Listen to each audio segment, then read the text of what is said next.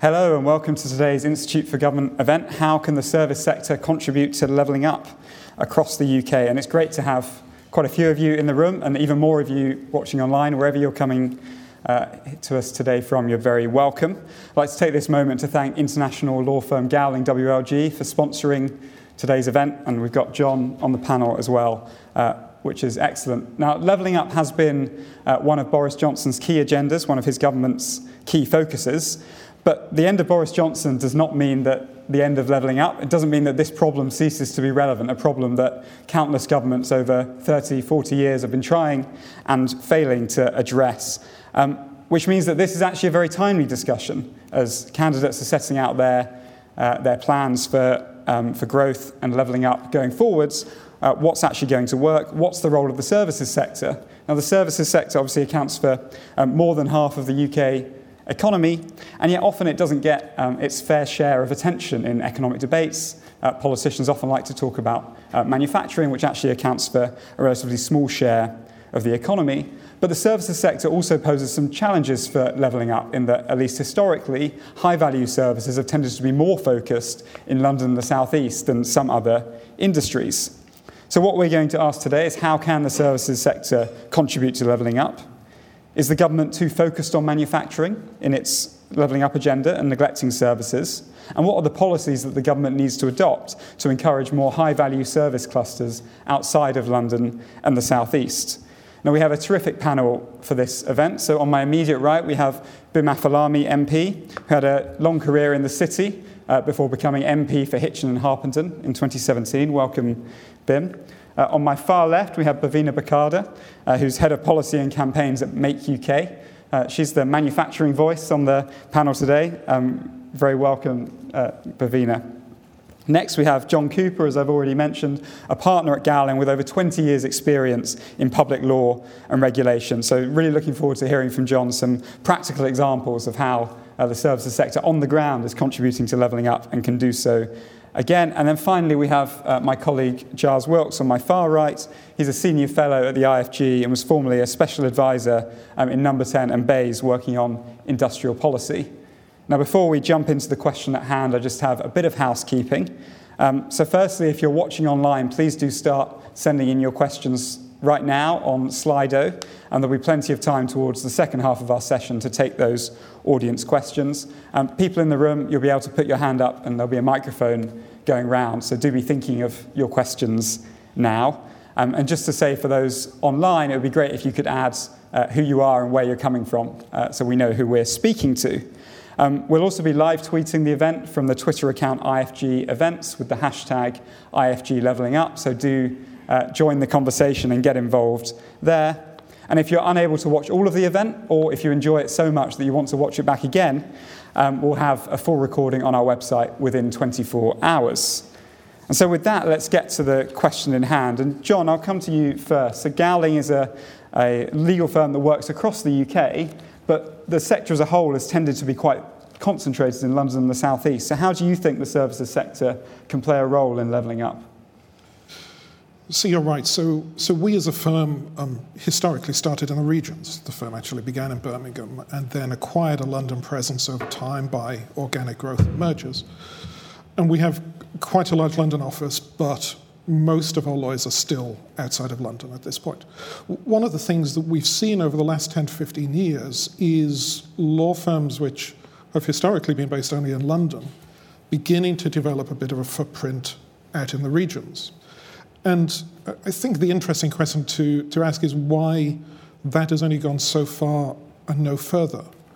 Because there are two things which naturally would tend to promote it. The first is just a matter of basic economics, which is if you're a service sector business, then the top of your costs are almost inevitably going to be people and premises. And people and premises are both cheaper outside of London than they are in London. So economically, it would make sense, if you're interested in being price competitive and interested in your profitability, to do more outside of London if you can. The other trend, of course, over time is that because of technology, it's a lot easier to work remotely than it once was. The idea that you all need to be clustered in the same space no longer applies to the same extent. And of course, the pandemic has helped to turbocharge that trend, which was already visible anyway, but is now even more visible. So it's certainly possible to do a lot more by way of service sector provision outside of the capital than it would have been 20, 30, 40 years ago. Given those combination of drivers, why don't we actually see more people moving more activity outside of London? And I think the answer to that is the talent pool in London is so deep and so full by comparison with everywhere else that if you want to go out to recruit, certainly for anything that is specialist, it's a lot easier to do so in London than it is in other parts of the country. It will cost you, for sure, because the wages are higher, but you can do it. And that's a legacy of a very long period of time in this country in which we've had inward migration from the north and the Midlands down to the southeast. And so far from government adopting policy to try and restrain that, what's tended to happen is that as more and more people have clustered at the southeast, that has justified the treasury models that more and more investment needs to go into the southeast because of the productivity of those workers. And so it's become a kind of self-sustaining thing. I was struck by a line in the Levelling Up white paper. It said, talent is spread evenly across the country, but opportunities are not. Now, that may be a politically expedient way of putting it, but it's not actually true. And I think it's really important, if we're to have an honest conversation about levelling up, to recognize it's not true. I mean, inherent natural ability might be evenly spread, but talent, in the sense of professional people, highly educated, well-trained, is not evenly spread around the country. For the service sector, it's clustered in one place. And that's a real challenge. I know that we historically would want to recruit more outside of London, and found that it's a lot easier to recruit in London, certainly for the more specialist roles. And the Levelling Up agenda needs to address that as a matter of priority, but that's a big thing because you're talking about effectively trying to reverse at least 3 or 4 post-war generations of inward migration in a southwards direction. Thanks very much, John. Lots of big themes there, including on skills, a Treasury approach to investment, remote working, all of which I'm sure we'll pick up later. So on to you, Giles, next. You worked on industrial strategy inside government under Theresa May. Do you think that the services-heavy makeup of the UK economy makes levelling up harder, or at least makes sort of our regional gaps inherently larger? And are there any particular policies the government should be adopting to promote the services sector? Thank you, Tom. The first point I would make is that we didn't ignore the services sector, but it doesn't present as easy a tool set, if you like, as the manufacturing sector. I mean, can I just start with a very small anecdote that I heard, probably an apocryphal one, that when Margaret Thatcher was beginning to move the UK from a manufacturing-based economy towards a service-based economy, apparently a US industrialist came up to her and said, "Geez, Maggie, you can't make the country more prosperous just by opening doors for each other." And he kind of set the challenge that the services sector has to come back at there, which was there's something inherently value-producing in manufacturing that politicians are drawn to and economic historians obviously tell the story of, which is that manufacturing is the great productivity driver. It's the great generator of endless higher prosperity. It leads to exports. It's also something that politicians understand and look at and say, I know how to support that. There's a standard tool set. They say it needs more capital, it needs land, it needs R&D, it needs export support. So whenever you see a politician trying to become an industrial strategy politician, they inevitably look like they're focused on the manufacturing sector. You always see them in a high-vis jacket rather than standing earnestly behind somebody's workstation watching them make a PowerPoint. It's always a building site or a factory. So there is a basic charge against services, which I think it's a straw man, which I'll try and swiftly knock down, which is that services are inherently less likely to become more productive. They're, opening doors for each other or cutting one another's hair or so on. They don't export. They're kind of local. So they're less tradable. And as a result, a place that kind of only does services is like only sort of shopping with itself. And as a result, it can't become more prosperous. And so anyone who's trying to find a plan, lots of local plans, has to try and come up with little tradable sectors that you need to put around the country, and that's unlikely to be services. Now, I don't think this is actually true, and there's a simple one-word refutation of it, which is London. I mean, London is by a long way the most prosperous place, the most competitive place in the UK.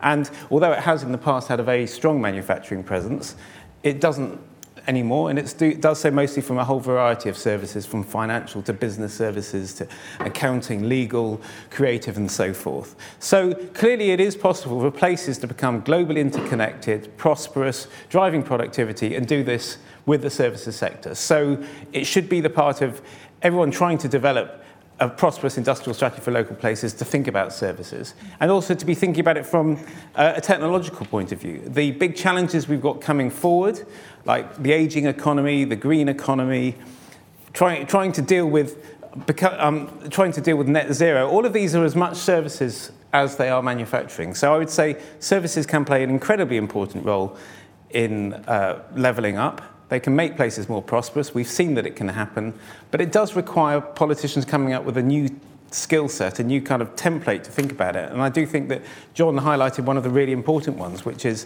you need to find ways of making high-value skills sticky in a local area. If you simply find that these places are exporting their best staff to the southeast all the time, you won't have a sustainable answer for levelling up. Great, thanks very much, Giles. Yeah, lot to think about there. So, Bhavina, I'll come over to you now as our manufacturing representative on the panel. What is your response to those who might argue that policymakers are perhaps too focused on that sector at the expense of a focus on services? Well, I think you could probably expect that we welcome the focus on manufacturing, and we would always call for more. But on a serious point, I think there's a couple of reasons why we're seeing this renewed focus. So the first is, and a bit like Giles just said, it's much easier to define what manufacturing is than it is services. Services are so broad. Manufacturing is, yes, everything from food and drink to textiles to aeroplanes to cars. But to create a strategy for services, where would you even start? It's much easier for manufacturing. So that's kind of point one. The second thing I would say is, pre-pandemic, I appreciate we've moved into a different phase of the pandemic, there was this perception that we made some stuff in the UK. But I think as we've gone through the pandemic, that perception has really shifted, both amongst the government, MPs, but also the wider public. I think we can all remember that time when we couldn't get toilet roll and we had supply chain issues. Suddenly that importance of the UK playing a really important part in those global supply chains, moving goods, parts, it became a focus for everyone, and we recognized that that was really important. So I think we've seen a bit of a shift there. I think the interesting bit is we've moved into a position where we think about manufacturing in terms of our national resilience and security. That is different from probably the perception 10, 20, 30 years ago. So if we think about energy supply, we think about security, that's the angle I think the government is coming from, we fully support. The third area I think is there has been that renewed focus on red wall seats. If we look at those areas, they have disproportionately high number of manufacturing jobs, so you can imagine then targeting those policies in those areas provides that value for money. And yes, the photo op of somebody in a high-vis always goes down really well. But I think the serious point here is a thriving manufacturing sector can only exist if we have the ecosystem behind it, and that is our services. So 2/3 of manufacturers told us that they reinvest past profits as a form of investment. But actually what they want to do is be able to access more loans, more collateral, all of that to help them invest. And if 1 in 5 businesses told us that that was a barrier to scaling up. So actually a thriving services sector is really, really important for manufacturers. Just this weekend, I won't mention the name, but there was a think tank that suggested that manufacturing was not a forte of the UK's and that we should be investing in services. I won't mention them by name, but they might begin with an R and end in an N. Actually, manufacturing is a strength of the UK's. It is a huge strength, and we should continue to invest in that. But equally, we can invest in our services sector. It's not an either or. Both will help us become a thriving economy, a successful, developed economy. We need to do both. And I think having the argument of it's this or that is both naive and I think a little bit lazy. Right, thanks very much, Bhavina. So Bim, to you for opening remarks finally. Yeah. So you obviously worked in financial services and law before coming to politics, probably one of the relatively few people in Parliament with that really big sort of services background. Giles mentioned that he thought that politicians, they understand manufacturing better and therefore they're more likely to focus on it. Do you think that's right? And what do you think are the policies that would sort of really help the services sector? So I think the first thing you've got to do when you think about this question is think, why care about either services or manufacturing? So what's the essential reason why you're having this debate? What should you prioritise? And for me, there are two key things you need to think about. The first is what sort of things can people do that earn good money, that they can actually get access to those jobs, vaguely near where they want to live, they can afford a home and bring up their families in the way they wish to, right? Because that's like the essentials of politics, right? In what sorts of what sorts of jobs are you able to do that? And I think that in the UK, we have a nostalgia problem. So, and we're not unique in this, by the way, that in our heads, we sort of think that job looks like a manufacturing job, right? Not necessarily in any particular industry, but it looks like a manufacturing job. The truth is, it's not really true anymore, in large part. The manufacturing that we have, the jobs in it, are highly skilled, they are highly technical, you have to be incredibly able and well-trained to do them. And the idea of someone, oh yeah, my dad worked here, my granddad worked here, I'm just going to walk in and work there, frankly, it doesn't really exist. And the main reason why it doesn't exist is automation and computers and computerization of manufacturing, which basically means, I remember when I was first elected and I went to go and see a factory, and in my head, I had this nostalgia problem as well. And I went to this huge factory, like a bigger space than I'd ever been, and there was barely anyone there. It's the weirdest experience. You say, oh, there's a big factory, you go there. No one there. It was computers and robots doing stuff. So, and this is where I come to, why services matter. Services matter because that's where jobs are. And if you can have high-quality, high-paying jobs in as many places in the country as you can, that equals prosperity for your people, and it equals people generally being happier. And, by the way, also being healthier. And that is why I think services matter. How do you do it? We can talk about, there'll be all sorts of questions. I just give a couple of thoughts. I'm doing some work on financial and professional services and levelling up at the moment. You need to recognise that unless we can improve the pipeline of talent into high-end firms that do professional services, you will always have a London South East regional problem. And that means more apprenticeships in the services sector. That's how they used to happen. When I was at Freshfields, which is a law firm that some of you may or may not be familiar with, a senior partner who was retiring almost the day I joined said to me that he hadn't been to university and that he was one of the last sort of senior people who hadn't been to university, because in those days, and he was probably then 60-something, and I don't know, this was 2011 or whatever, so whatever he is now, but what I'm saying is he just did articles and trained. Now, the accountancy firms used to be like that, and I know the accountancy firms in particular are doing a lot of work on this, actually, but I think if you did more apprenticeships, what you would do is you would have stickier employees in parts of the country where we maybe struggle a bit more. I think that's one way. And the other way is simply in our trading system, when we think about international trade deals are very important, but they don't really matter for a country like this country nearly as much as they should unless we can include services provisions within them. And in the world trading system, nobody is doing that. We are one of the very few, and Anne-Marie Trevelyan and I have talked about this a lot, we are one of the very few countries that's even putting that on the table as a discussion. What we now have to do is we have to advance that, because that is the next frontier in terms of international negotiation. And that will benefit this country, I'd say, more than almost any other country in the world. Thanks very much, Bim. That's particularly interesting on the trade point, I think. And obviously we're much better, I think, both at measuring our trade in goods and therefore tending to focus on it more. But as you say, that's what trade deals tend to focus on most. So I want to particularly pull up that point about apprenticeships and maybe come to you on that, John, about what you obviously talked a lot about the need for the right skills and the ability to get talented people in the regions. What do you make of BIM's argument there about the importance of apprenticeships? I couldn't agree more. So we have an apprenticeship program, and I think it's a really good thing. It gives an opportunity for people from different socioeconomic backgrounds who would not be able to go to university and to afford running up the debt that entails, to come in and train as lawyers. And the rules now allow them, it's a long haul, 6 years, but you can now qualify as a solicitor, having come straight from A-levels and spent 6 years in a law firm.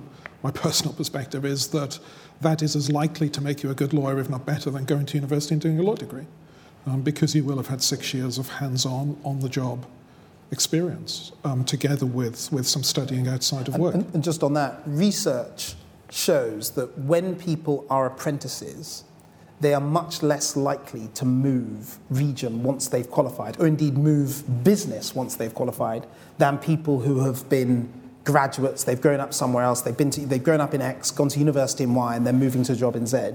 They are much more likely to move around, and that's just really in direct response to Giles's question as to how do you make enough skills stickier outside the big metropolises. Yeah, no, that's a really good point. And that's a really important point. I mean, we were having a little conversation before this started. I was saying I was a teenager in Manchester in the 1980s. And it was taken for granted then, at that time in Manchester, that if you had any talent, if you had any real ambition, you would probably end up on a train to Euston and not be likely to come back. I think this audience is way too young, but the old lags among you might remember that the Smiths even wrote a song about exactly that. That was the way it was for a lot of regional cities. Now actually, I think the position has improved. I mean, Manchester, Birmingham, Bristol, Leeds, certainly the bigger regional cities now have quite strong service sector clusters that are attracting jobs and international investment and inward investment from out of London. And the issue is simply there is a war for talent.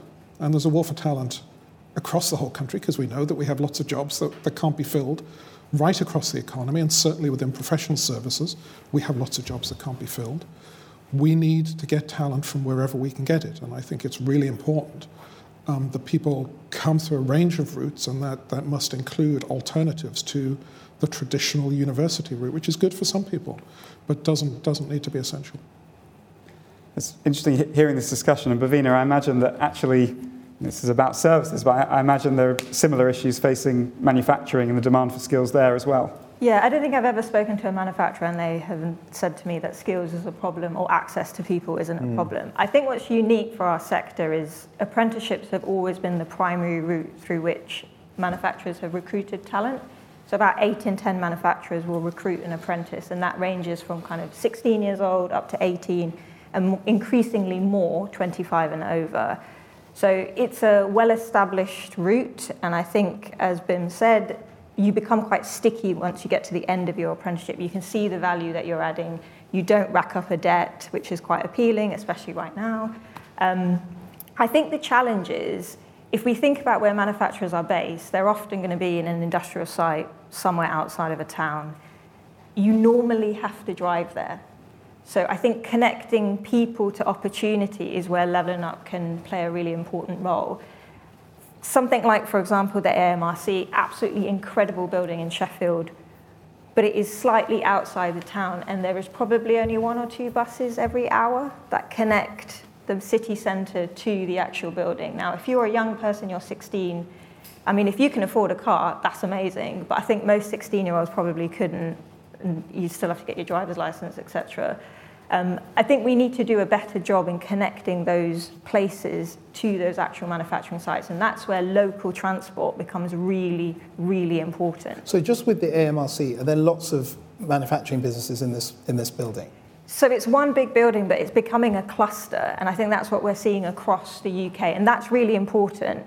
So the Silverstone Technology Cluster is another really good example of that. But again, connectivity isn't amazing. So what we need to do is make sure that if you are a young person, you can see what's on your doorstep, and you can see, I can do an apprenticeship in this particular region, in this particular area, and it's a mechanical engineering apprenticeship.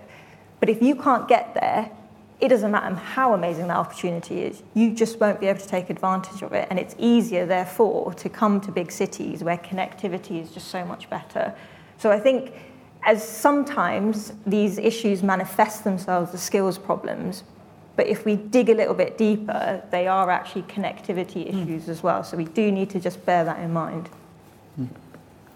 No, that's really interesting. Thanks, Bhavin. And I think one thing that's coming out quite strongly across this is certainly, John, what you were talking about for services. It does seem like most of these high-value jobs are likely to be in cities, and that should be kind of where we expect services jobs to be based. Giles, do you think that poses a kind of challenge to levelling up, or certainly the government's articulation of it, if it's just good jobs in cities? Well, I mean, I'd like to echo, in answering you, one of the points been made there is, why do we have a view on, and what is the case for the government to come in and say, I'm not happy with the way the market is naturally doing these things? One of the things the market naturally does is support agglomeration, so cities prosper much more. And the market on the whole tends to be indifferent about whether a skill is a valuable thing in itself. Why exactly is it that we can all agree that the service sector is really important?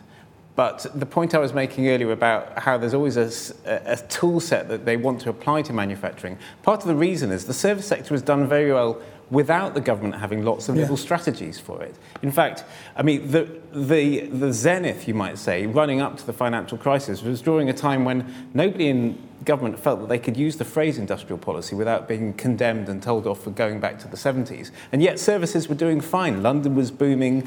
We were exporting services in record numbers. So we can all sit around and agree this, but then, and I saw this when I was a special advisor being pitched to by the professional business services, they'd come in and say, we're enormously important, we're 15% of GDP, our average productivity per head is like 100% higher than everybody else's. And then there'd be this awkward pause when they'd say, and I'd say, so what do you need? I mean, you're doing fine. And whereas for anything with a physical character, like a transport problem, it's really obvious what the special advisors should be doing. They're saying, why can't we have better intra-city transport within the non-London cities so that they can enjoy London's agglomeration, for example? But with the professional business services, it's doing so well that that's its biggest problem for getting attention.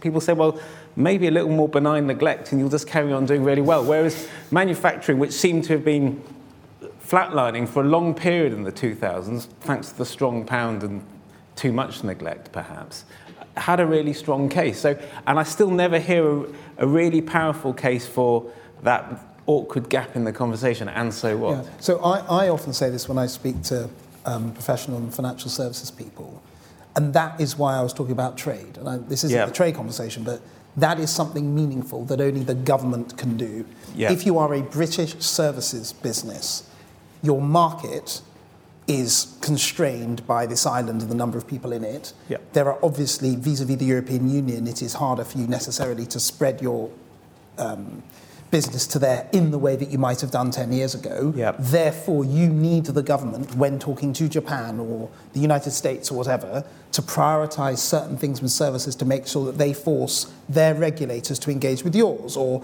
mutual recognition of qualifications, or easy ways of moving people from country A to country B. These, by the way, are things that don't really cost governments any money at all, but can have a really significant impact on you. For example, okay, I'll give you this practical example.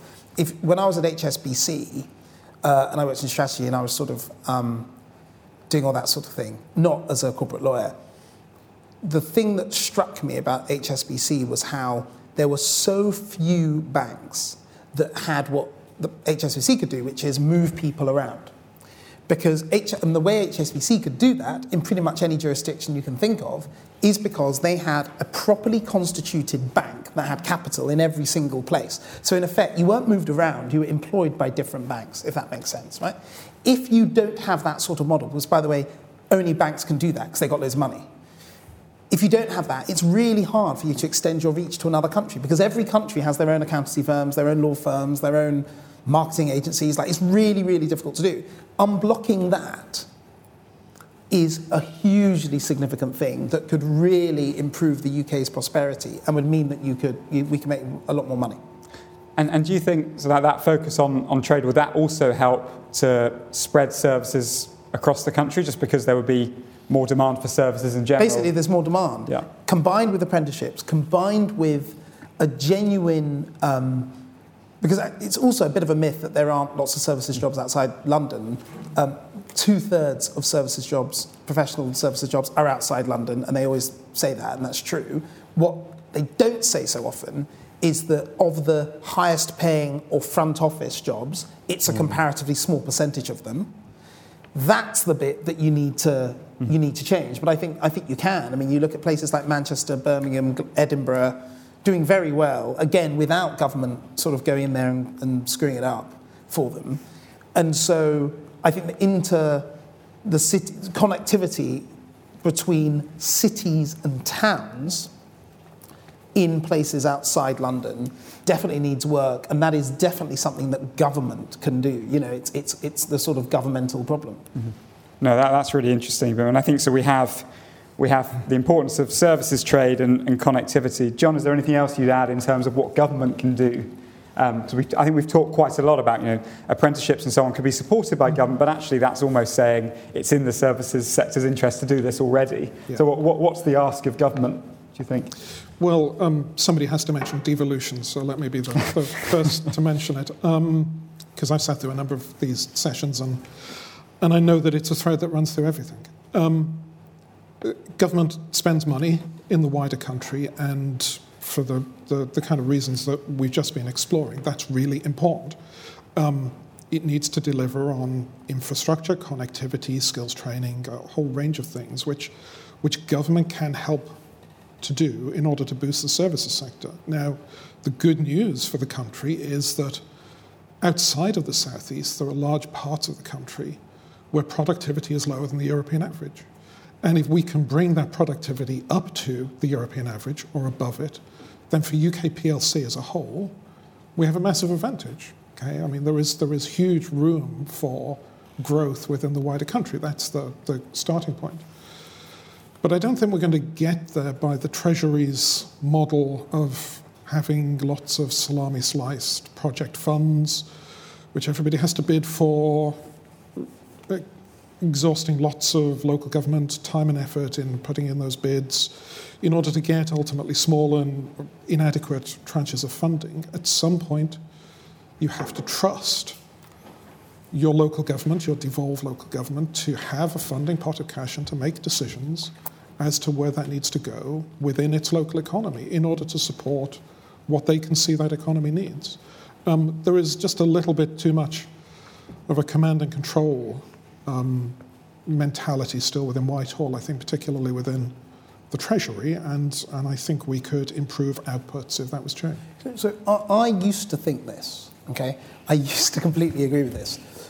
However, I was very struck by, Bhavina, your point around in Sheffield, this AMRC, this building, businesses, to some degree, a pretty comparatively easy problem to deal with.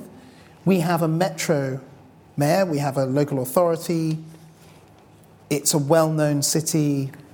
Why is that not being done between a pretty straightforward collaboration between the businesses in that building and local government? Central government shouldn't have to deal with that problem. That is a local problem of getting buses from city centre to one place. Like, frankly, that should be dealt with in a matter of weeks. And I'm not asking you to now name and shame the incompetence of somebody or a group of people. What I'm saying is, the problem with devolution is it's patchy. There are some areas where things aren't going to be very good. You get some things that are... I think Manchester broadly has worked very well. I think the West Midlands has worked very well.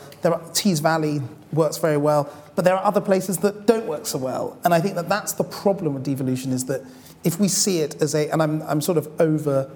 I'm over-dramatising what you were saying, but if we see it as a fix-all, then that presents its own problems from Whitehall, because the government then sort of is forced to then intervene and then screws the whole thing up. I mean, I definitely don't see it as a fix-all, let's put it that way.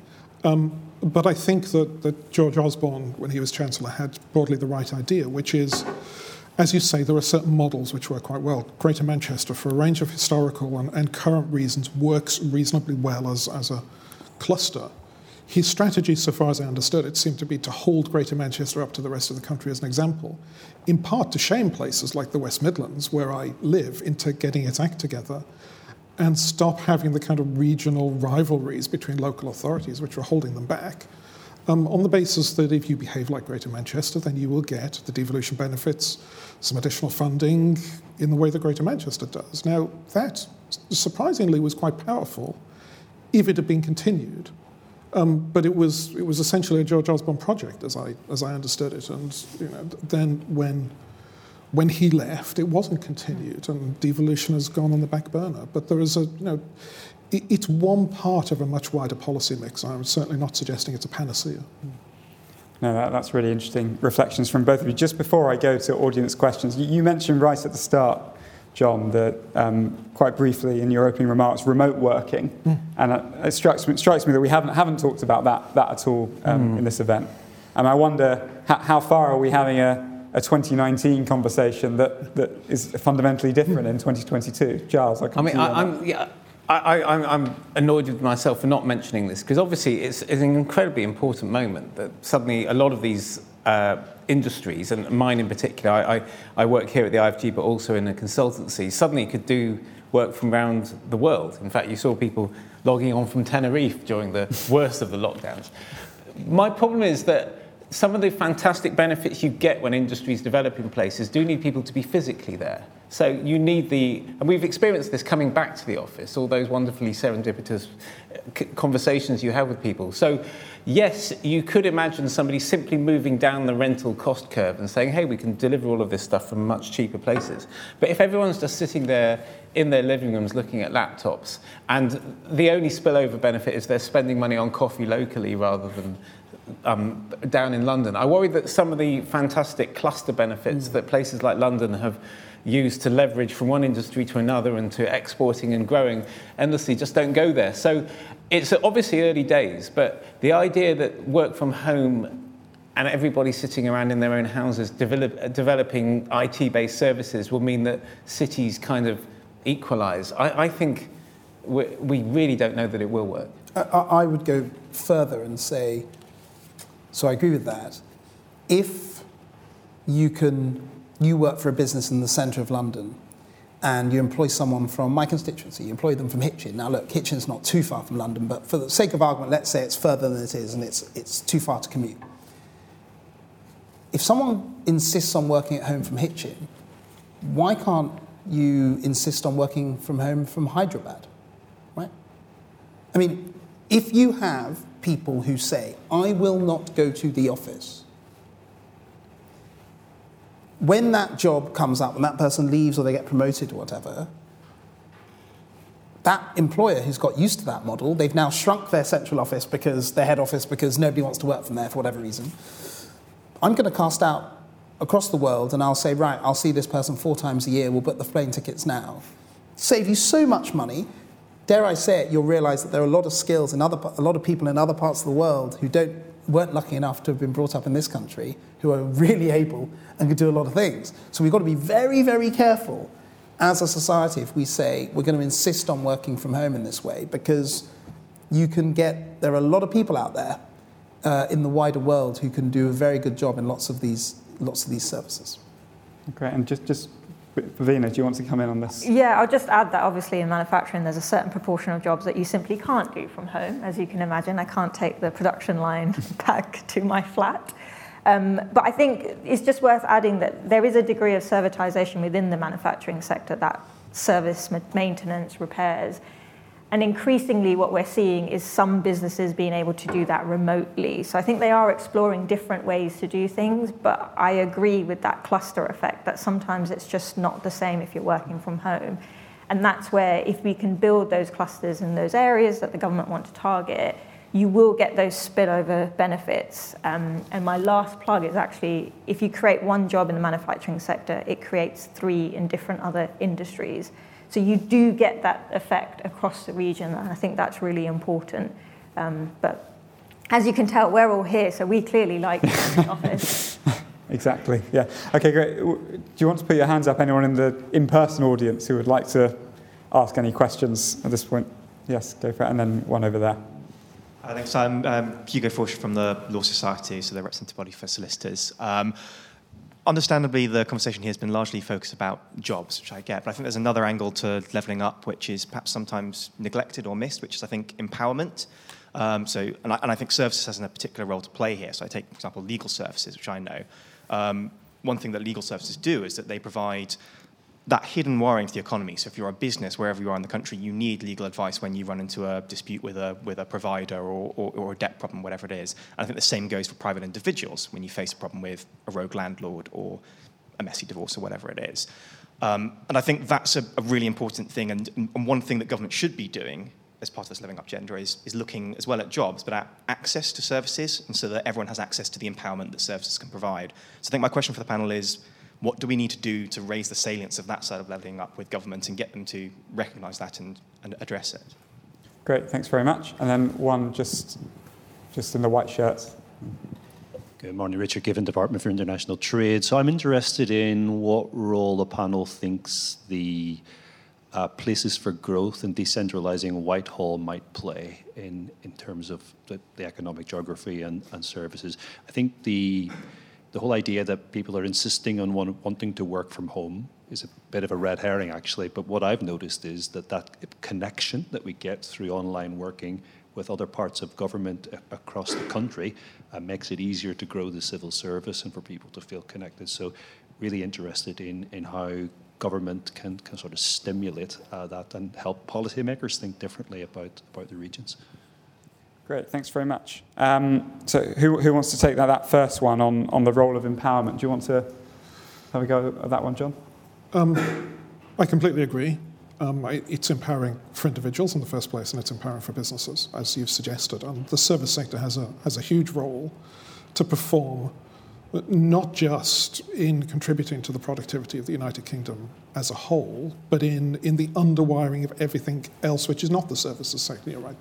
The manufacturing industry needs access to cost-competitive, high-quality, good services, and to the extent to which it does, that will help to give the manufacturing sector an advantage against its international competitors. It's hugely important that we have across the country clusters of high-quality services that are easily accessible to everybody. So I entirely agree with your point.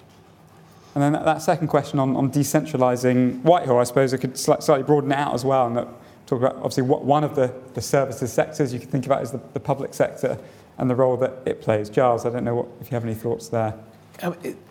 It's something where I've become less of a sceptic over time, in that I saw the beginning of the shift of Channel 4 discussions that were taking place under the Theresa May administration, and also other earlier very clumsy attempts to do things like set up the Green Investment Bank and insist that it shouldn't be in London. Yeah. And I was very, very convinced at the time that we were doing something that was straightforwardly costly in terms of its efficiency. In other words, finance is so much about connection, so much about knowing people, so much of that cluster benefit, that all we're doing is increasing the number of people having to fly from Edinburgh down to London in the case of the Green Investment Bank. And for Channel 4, the people came in lobbying me saying, look, small production companies are now having to contemplate 2 journeys because they have to come and go to London to make their pitch, but now they're going to have to go and do an extra journey up to wherever you choose. Now, since then, it seems to me like I think it's a more positive agenda in that you just have to push the water uphill at the beginning if you want to change the agglomeration logic. Otherwise, everything will always flow towards London. And I think the very good case study of the BBC's move up to Salford many years ago and how that's just generated a cluster of creative expertise there suggests that maybe politicians need to be brave. But there's also a very important non-economic angle, which is probably associated with movements like the Treasury civil servants to Darlington, in that it's called a bubble for a reason. We do all meet one another normally within a few hundred yards of the Treasury. This is why this is such a great venue. And we all gain our sort of perspective on what reality is from all the people we meet and the experiences we have here. You don't really realise what the problems of the country are until you actually experience them on a day-to-day basis. And simply having civil servants more geographically spread will improve the nature, the quality of the advice that ministers are getting, even if it makes for less efficiency. It's more democratically legitimate to have public services spread around the country. That's really interesting. But Ben, what do you think about sort of role of moving civil servants out of Whitehall and what that can do? Well, it works sometimes and it doesn't work at other times. I am personally sceptical. Well, no, let me put it a different way. It really depends on how you think levelling up and regional growth really happens.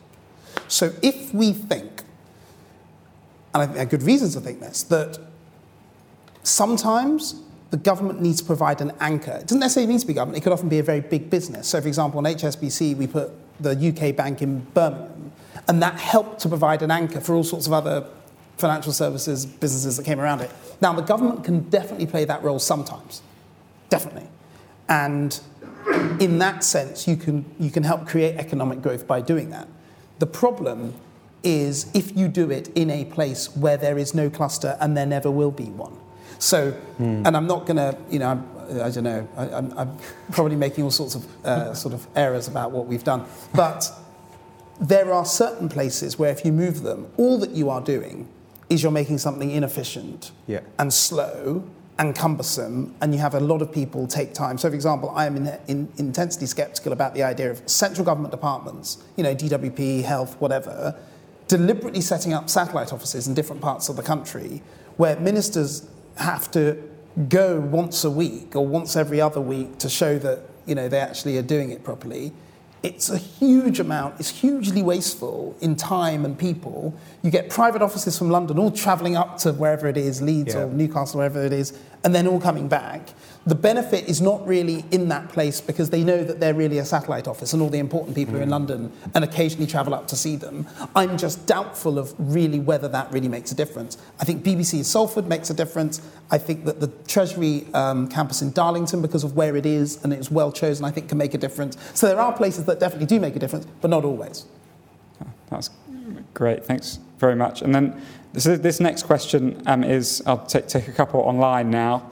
One says, talent comes from all walks of life, including underrepresented groups. How do we skill all talents to contribute effectively to the labour market, especially from disadvantaged communities? Bhavina, I don't know if you want to take that one. Yeah, I think when you look at the manufacturing workforce, one thing you'll probably say is it might not be the most diverse, but when you look at it in terms of class, it probably is, because there are a high number of people who have come through the apprenticeship route. So I think we do that bit quite well. And I think that's because it's always just been a traditional thing. You start at sort of 16, 17, 18, you train, you work your way up, and that's become embedded. There is a kind of longevity element to it as well, so that plays an important role. I think in terms of, I can't speak for the service sector, I'm not sure how diverse it is, but I think the exploitation of things like apprenticeships is really important because more and more people are seeing that as a more viable route for them.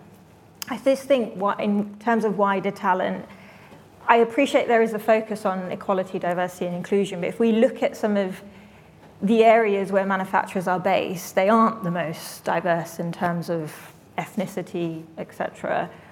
You can only recruit people in that talent pool. We collectively need to do more to attract people into those areas. So I think it's easy to say, we have to have 50-50 gender balance, etc. But actually, if your talent pool just isn't reflective like that, it's a bit challenging to recruit people from different backgrounds. But if you want to see, the class element done well, I think manufacturing is a really good sector for that. I agree, but I would challenge that I think the way how society is currently thinking about talent, and actually I really liked your description earlier of not talking about talent, but inherent natural ability. I know that's sort of wordier, but I actually think it's more accurate. Because what we're really talking about is inherent ability is entirely spread equally. But talent, I'm afraid, is something slightly different. That is somebody who's gone through a certain degree of education or training in a certain field. I am sceptical about the need for us to look in every sector and to say, how do we find 50-50 or whatever, in whatever thing is fashionable of the time. And I say that very provocatively because I believe it, but secondly, because I don't think it's going to make us more prosperous or effective. What makes us more prosperous and effective is in making sure that you recruit from a diverse set of places and types of people because that's where you can get as many good people as possible. But the focus is on getting as many people as possible who are good to go into what you're doing, and accepting that there will be natural differences of geography, accepting there'll be natural differences of culture and history in certain places, accepting all sorts of natural differences, and not now saying, well, you've got a manufacturing business in Hull, what's the ethnic makeup of Hull? I've no idea, but let's say it's 90% white, 10% non-white. Okay, therefore we have to have... No, it doesn't work like that. In the same way that in London banks, you will find surprisingly few white British people who look and sound like Giles. Not that there's anything wrong with Giles. Giles is a fantastic guy. But I was surprised, whenever I'm in the financial services sector, it's incredibly ethnically diverse. I don't think that's inherently good or bad. It's just because they're reflecting, partly it's quite international, it's London, so you would expect that. And I just think that as a society, we've got to stop thinking about everything in terms of everything has to be matched 50-50, everything diversity and inclusion. No, what matters is getting as good a talent pool as you possibly can. Some areas you'll have that in class ways, some areas that'll be gender ways, and I think that if we think like that, we will become more prosperous as a society.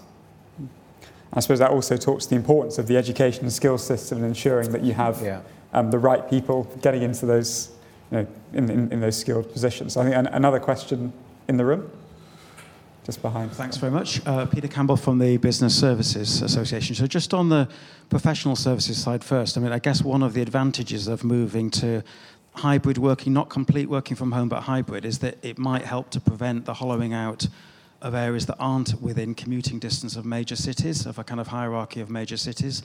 But as has already been said, people are still going to want to live near like-minded people, and that's partly about clusters, partly about enabling remote working, because not everyone can work from home, partly about civic realm and just making the places attractive. But it does at least have advantages that we can look to.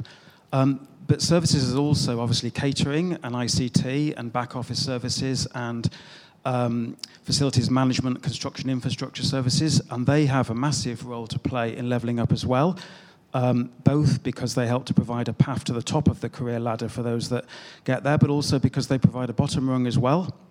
And that's hugely important for levelling up people that are further away from the labour market, people that don't have the academic qualifications, and that's partly about recognising that they are very decentralised because they have to take place in all areas of the country, and recognising the importance of FE as well as universities to enable, and in-work training, to enable people to level up through those careers as well. No, thanks very much. I'm really glad that you brought that up, because we have been talking mainly about high-value services, but the service sector is much broader. And there's actually a question online as well about how service sector works increasingly in precarious jobs as well. I'll take one more question in the room, and then we'll send both to the panel. David Whiten from The Times. I wonder whether, taking up your point on the HSBC Bank in Birmingham, whether there's scope, or we could hope that business leaders could be persuaded to take actions which are before it's in their obvious interest to do it. And like as Giles says, when you're moving government departments at that stage where you're pushing it uphill, could we hope that business leaders might feel under pressure in the way that they're under pressure to have a diverse workforce? Would they feel under pressure to have a geographically diverse model? Which, if you've got lots of HSBCs or Freshfields or whoever setting up serious operations in outside London, that would be the way to get things really moving fast. And you could imagine how, and certainly the lobby groups like the City UK, they talk a lot about, all our, a great proportion of our jobs are outside London. But actually, there aren't that many cases like HSBC and Deutsche Bank and big companies making big and sort of impressive commitments outside London.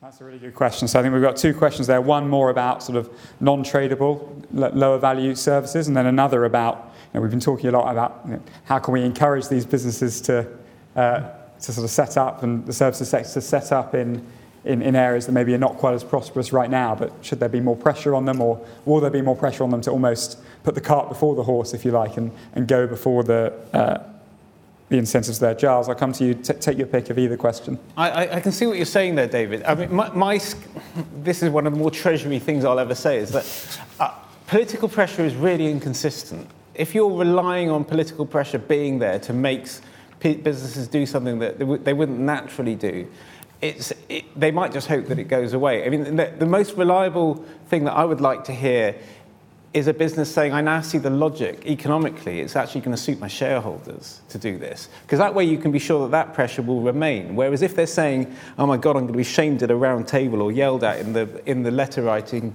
of the Financial Times, or somebody's going to campaign at me, they might just hope that it goes away and it's just a passing fad. What we really need is for the economic logic of putting your head office in Birmingham or Manchester or elsewhere to remain, because otherwise that's the only thing I feel as a policymaker I could actually rely on. I would also like to strongly back what Peter said there about the so-called lower value services. I mean, I think it's echoing what Bhavin was saying earlier, which was, I mean, they're really important as part of the whole ecosystem of the economy. If you have inefficient or inadequate lower value services, like, my anecdote is I went up to a distant university town to show my daughter around the university. There wasn't a taxi service available.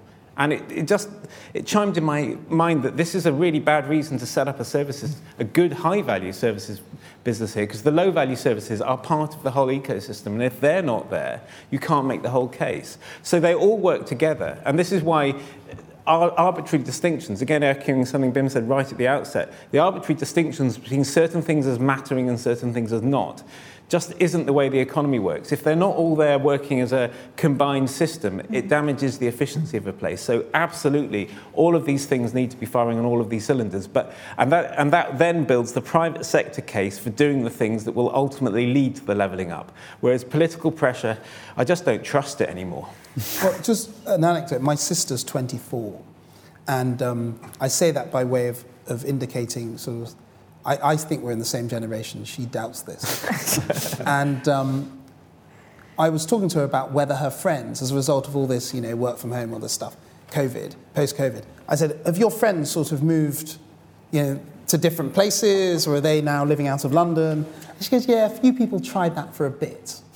And I said, what do you mean? She goes, well, when they wanted to go out in the evenings, the clubs, the small number of bars and like nice bars or clubs that they could go to had shut, they hadn't reopened, or they just weren't very good.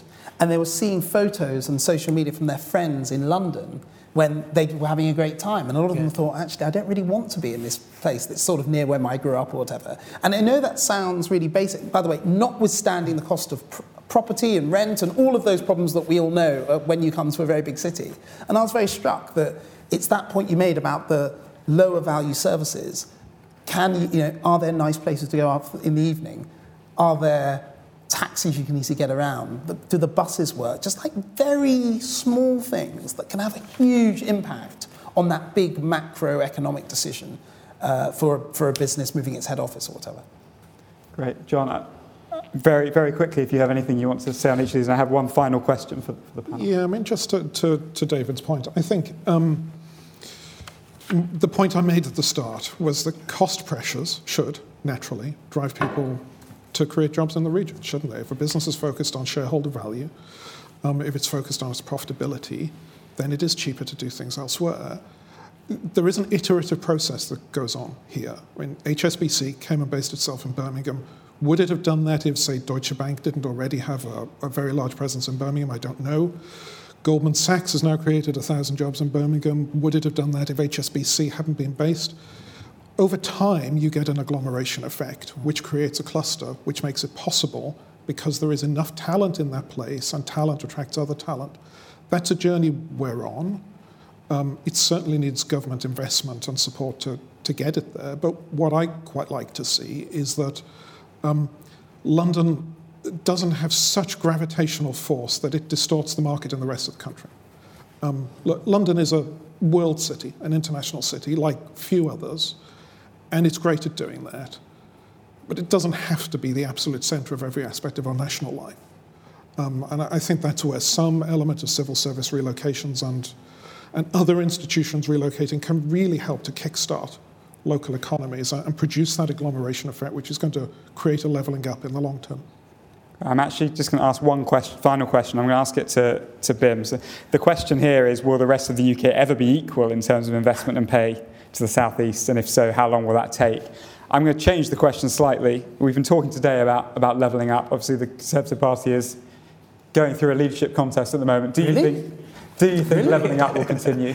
Is it still going to be a political priority in the next couple of years? Yes, and that's notwithstanding whoever wins. There's no point getting into who's going to win. But what I do know, of all the leading candidates, it would be politically catastrophic for them to move away from the most popular, genuinely substantive part of Boris Johnson's legacy, which is levelling up and the focus around it. So even if somebody wanted to, which I don't think anybody does, they couldn't and they wouldn't, and the party wouldn't let them. Brilliant. Well, thank you very much. So I'm afraid that brings us to the end of our time. I'm sorry to those in the room who had further questions. I'm sure we can chat further over coffee afterwards. And sorry to those online that I didn't get around to your questions as well. I'd like to thank Gowling for sponsoring what's been a really lively discussion. Thank you to all the panellists, to Giles, to Bim, to John, and to Pavina. A reminder that there will be a recording available within the next 24 hours. And if you are wondering what to do in an hour and a half's time, we actually have another IFG event coming at 1 o'clock, a slightly different topic on how do ministers approach leadership in government. So do tune into that one if you can. Thanks very much for watching. Good.